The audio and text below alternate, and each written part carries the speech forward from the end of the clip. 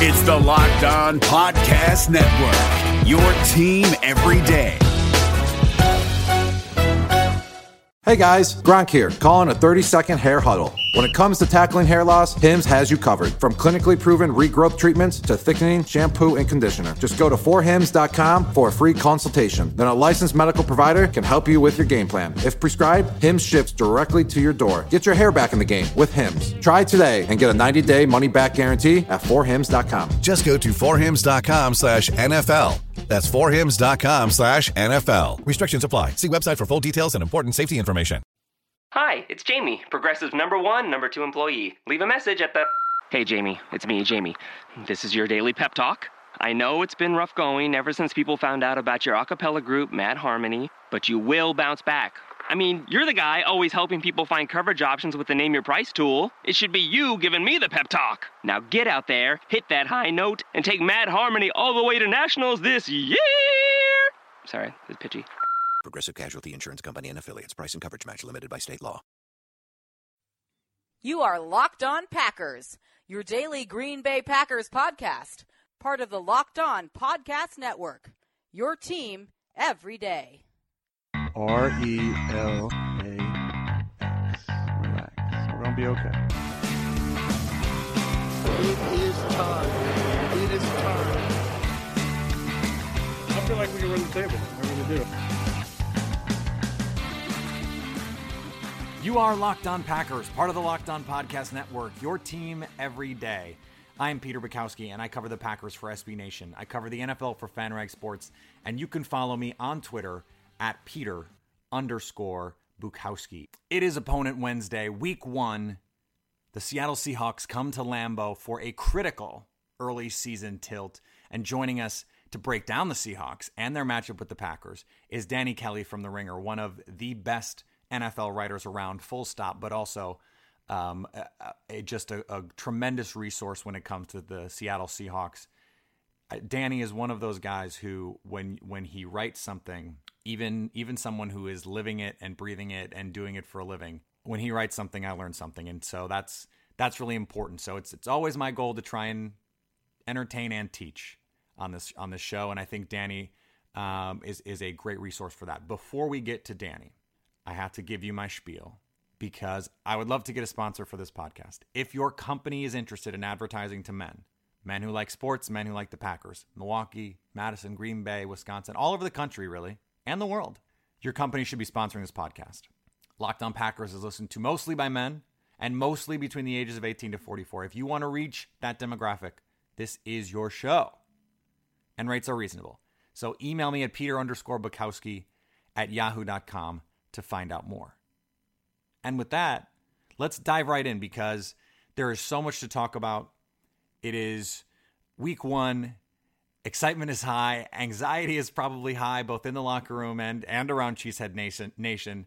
So let's bring in Danny Kelly from The Ringer. Danny, thanks for coming on Locked On Packers.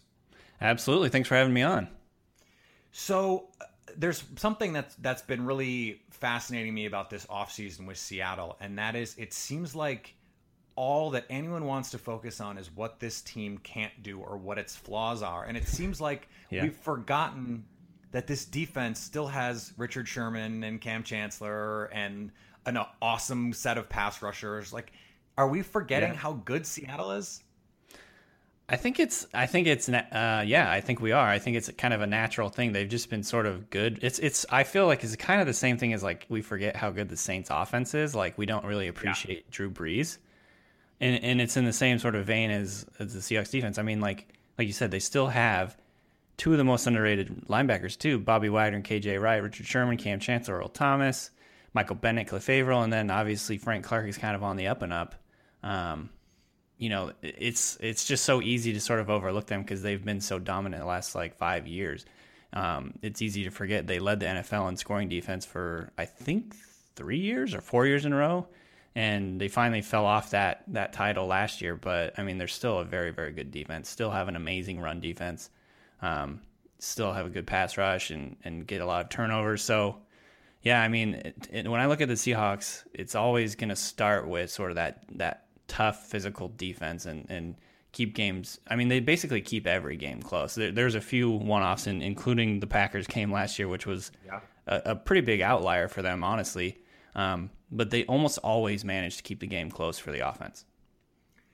Yeah, that was there's some crazy Russell Wilson stat, and I don't have it, but like where he hasn't even trailed by more than 10 points or something, more than 1 or 2 times in his whole career or something crazy like that. It could be, it's something like that. It's there was the stat, and I believe that Packers game last year where they just dominated the Seahawks was the first time in like 4 years that the Seahawks had lost by more than 10 points. Yeah. So, I mean, they basically are always in games, and it starts with the defense. Obviously, the offense has been very good also, but it all starts with the defense. Sure. And one of the things that has been so much a focus for this team has been the offensive line, because all we want to do is talk about where they lack, right? Yeah. What is your level of concern for Seattle? Because now George Fant is hurt, and they need like, if Kevin Clark made a joke on the Ringer NFL show earlier this summer, like if George Fant going down is someone you were relying on, like you were already in trouble.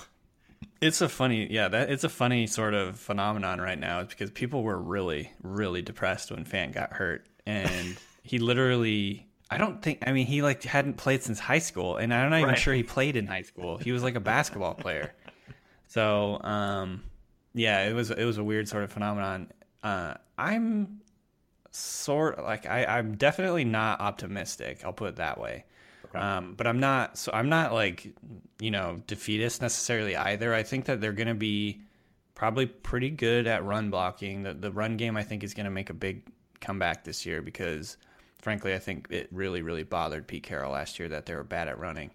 Yeah. And but I think that they're going to be pretty bad at pass blocking again. I think that's just kind of, the way that's sort of the result of them just not really investing in the position in terms of free agency. They have invested quite a bit of their capital, the draft capital in the offensive line. It just hasn't really paid off for them. They just haven't done a good job of, identifying guys and keeping guys healthy and all that. So, but they did go get Jokel in the offseason, Luke Jokel.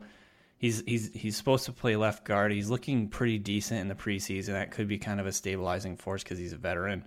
I mean, like, honestly, the Seahawks seem to always just be playing these guys like switched over from the defensive line, don't really know what they're doing and stuff. So it's almost just like really nice to have a guy who's actually been in the league for a few years and actually blocked someone before.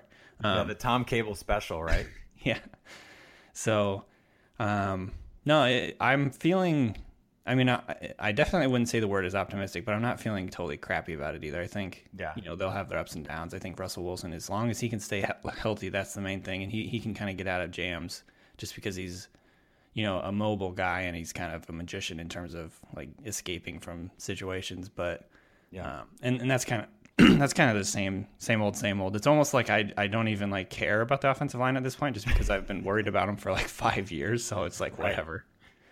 It's sort of like the Seahawks team as a whole, right? We're just not gonna we're just not gonna worry about it.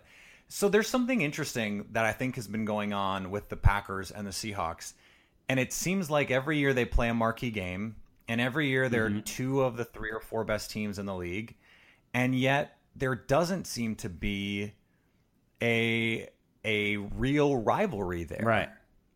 That's it. Do you agree? Yeah, I do agree. And it's funny because I actually wrote an article. It's a good plug. Thank you. I wrote an article earlier this summer about how there's not very many good rivalries in the NFL right now. Like, I think maybe the best rivalry is maybe like the Bengals-Steelers, and I'm not really even that excited about that. No. So I was basically, the article was me going through and trying to find like the next great rivalry, and I considered the Packers Seahawks rivalry or their lack thereof right now. But honestly, it just didn't really get me going. And it's funny because like obviously we had that great NFC Championship game. I mean, not great in terms of Packers fans. We can agree to disagree on the characterization of that game, but please continue. But yeah, so I saw better rivalries between the Packers and Cowboys and the Seahawks and Cowboys, or the Packers and the Falcons potentially. Yeah. I don't know. I just, for whatever reason, the Seahawks one has, maybe it's like everyone in Seattle and Green Bay are too nice or something. I don't know what the deal is. Or too polite. I don't know. What do you think it does. I think there's a mutual respect. Actually, it's probably due to like, thank you for John Schneider, by the way. Right. So like, it does start at the top. I think Pete Carroll has respect for Mike McCarthy. I think Sherman and those defensive players have respect for Aaron Rodgers and what he can do. Like, definitely.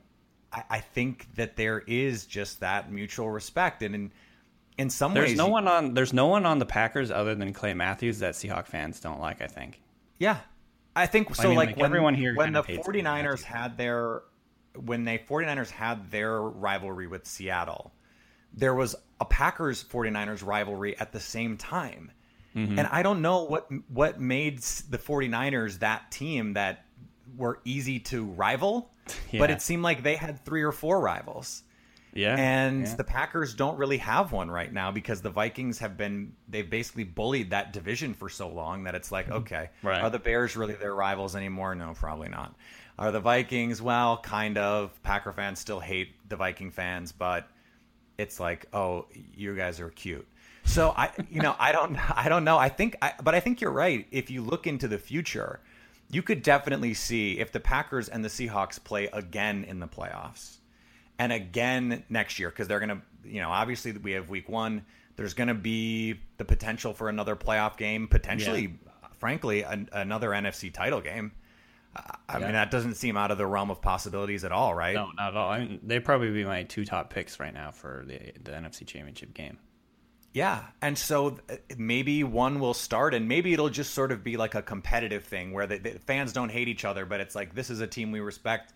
We have to get through them to get to the thing. There's sort of an offense-defense, Seattle being a defensive-minded team, Green Bay being a more offensive-minded team. Maybe it's just because there's a more natural, like, yes, this is the team we have to beat. Because I do think Packers fans view Seattle as that barrier. Like, if we're a good enough team to beat Seattle, we can beat anybody. I don't know if Seattle views Green Bay sort of in the same way, but I can't speak for all Packer fans, obviously, but I think my feel is that is how it seems. And I think if that continues, just by the nature of it, there has to be a rivalry develop in some way. I think it would be cool. I really like. Yeah. I mean, like, I definitely feel like Seahawks fans look at, in terms of teams' offenses that you have to stop, it's like the Packers are up there because Rodgers is just unbelievable. And now they have, they've got Ty Montgomery, who gives them a new dimension in the run game. Obviously Martellus Bennett is kind of, the Seahawks suck at guarding tight ends, so that's going to just be a pain in the ass. I think it's a natural sort of, they're put in the perfect place to be a rivalry. We'll see if it develops. I think the more that I've thought about it while we're talking about it, I do think it's sort of just a grudging respect. Like, I don't think people here hate Aaron Rodgers. I think they know he's like one of the greatest quarterbacks to ever play, so it's not like some rivalries where you're like, oh, he's a bum. He sucks, blah, blah, blah. He's overrated. It's like, no, Aaron Rodgers is not overrated at all. He's really ridiculously good. So, I don't know. I don't know. It'll be. I would love to see that be a rivalry because I would too. I think it would be great team. So So handicap for me a little bit because there's this flux at corner opposite Sherman because Deshaun Shedd looked like he was going to be, the guy, and he had that injury. Yeah. And there's been this sort of carousel of players, and Pete Carroll is the best defensive backs coach in football. We know that. So what is that going to look like after Sherman at corner? Yeah, that is the question right now. I don't know the answer to that. I think the safest bet right now is Jeremy Lane starting on the outside opposite Sherman. He's kind of, he's been around. He's a veteran. He's mostly played in the slot in his time in Seattle, but in the preseason they've been playing him on the outside as well. And I think that he's probably the favorite. Then when they go three corners, they move him inside, and that's where it becomes kind of like a toss-up. Like, it might be Shaq Griffin, who's a rookie. Pierre Desir is kind of getting some thought. There's also Nico Thorpe, veteran guy that they've kind of had for a couple of years. And then they signed Tremaine Brock recently, so he's another guy that could potentially fill in. But he's mostly played on the inside in the preseason, so bottom line is I don't really know. And I think it's one of the most important things to kind of keep an eye on because no one's really stood out at that spot. I mean, I think Shaquille Griffin's probably gotten the most like first team snaps, but honestly, he's kind of gotten picked on a little bit. So, yeah. But it seems like the Seahawks like his talent. Question. Seahawks fans. Oh yeah, seem to anyway. he's a guy I think people are excited about long term. But the Seahawks offense, the Seahawks defense is sort of specific the way they do their footwork and the way they play up on the line a lot in their cover three is very, very difficult to ask for a lot of cornerbacks. And so it just takes them a while to develop the footwork and the patience and just basically the confidence to do it. So, it's always tough to ask a first-year guy to do it, but we'll see. We'll see if it happens. The good news for Seattle is the Packers don't have any talented pass catchers, so good it thing, won't be a good problem. Thing, good thing the quarterback can't flick the ball 60 yards with ease. It's as exciting a way to open the season, I think, as either team could possibly ask for. And didn't they open the season a couple years ago too? Yeah, that was the game where it was like, oh shit, they unlocked Percy Harvin. Yes, yeah. And then it turns out they didn't. Yeah. That's okay. But yeah, it was one of those games where the Packers fans were like, oh well, same old Dom Capers. Can't adjust. That was when Russ was still running read option plays, and it was like the Packers still hadn't figured out just in time for the Packers to figure out how to stop read option plays. The league stopped running them. So that's great. The last thing, but before I let you go, the Seattle run game. Yeah. They have, I think at last count, 42 running backs. And rounding up. Yeah. So McKissick counts as one, I think. Sure. And then they probably have some defensive linemen who they're going to convert to running back.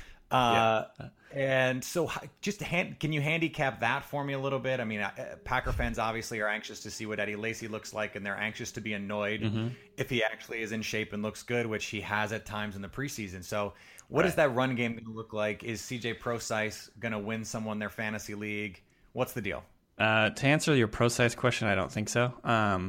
I mean, I think he'll be on the team. I don't think he's going to have heavy volume.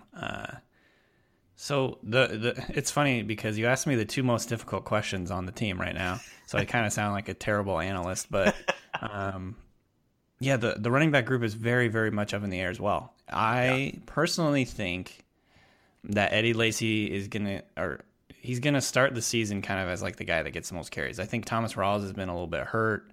We'll see. I think they like Thomas Rawls a little bit more as their starter, but he just hasn't been able to stay on the field. He missed last week. They said he could have gone if it was a real game. So I think he'll get first carries, but I think overall, as the game kind of goes on, I bet you they'll use Eddie Lacy a little bit more. I think by mid-season, though, it'll probably – I'm kind of putting my eggs in the Chris Carson basket right now. I think he's just looked more impressive than the other guys.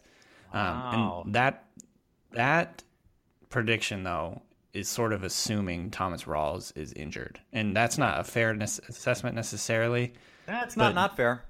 Just the way he runs is so violent, and that's what they love about him. But like he's had issues staying healthy in the past. Yeah, I don't even think going back to college he's ever played a full season. So, I mean, I think, if I'm going to, let me put it this way. I think Thomas Rawls is the guy they want to be the starter. I think Eddie Lacy's a guy they want to just like slam into people and like be very physical. And I always say, like Pete Carroll, he wants the defense to know they've played a very hard game. I've heard him say that. He wants the defense to like be really sick of tackling you by the end of the game. Yeah. So I think that was a big reason they like Eddie Lacy is because he's a load. He's not like an elusive guy necessarily, but he does break tackles and he does run over guys. Yeah. So I think those two guys you can safely say are kind of like the favorites right now. But I have my money on Carson kind of breaking through maybe midway through the year if there's some injuries because he runs like Rawls in the sense that he's just extremely physical And if Rawls goes He's down, if Rawls goes down, I could see him getting some play, and I think he'd be pretty good in that offense. He's looked really good in the preseason anyway. Outstanding. All right, Danny, thank you so much. I think despite your own admissions, I think you did a great job of giving some insight to our listeners. They're frankly pretty familiar with the Seahawks team, and I think for everyone's sake, let's hope a rivalry develops, because I think that could be really fun. Yeah, I'm all for it. Let's do it. I need to get out to Lambeau pretty soon anyway, so keep it going. All right, Danny, thank you. All right, thanks. That's it for this week on Locked On Packers. I want to thank Danny Kelly again for joining us. He's awesome. He really is. And it's not out of the question that there's a Packers-Seahawks rematch. So we may have to have him back on in the playoffs if that's a thing that happens, because no one knows this team like Danny. I want to remind everyone, you can find Packers coverage on Acme Packing Company, the SB Nation blog. You can find Packers coverage and so much more NFL coverage at FanRag Sports. Please continue to utilize those resources. That's it for this week. There is no Thursday show. We will be back Monday to break down the Seahawks. And that won't be me doing that. Jason Hirschhorn, who you heard last week talk about the Packers, is going to break down the Seahawks game for me. I will be out of the country, so be nice to him. It will be a great show. And everyone is excited to see how this team opens the season. Week 1. This is it. We're back to real life football, which means you need to stay locked on Packers.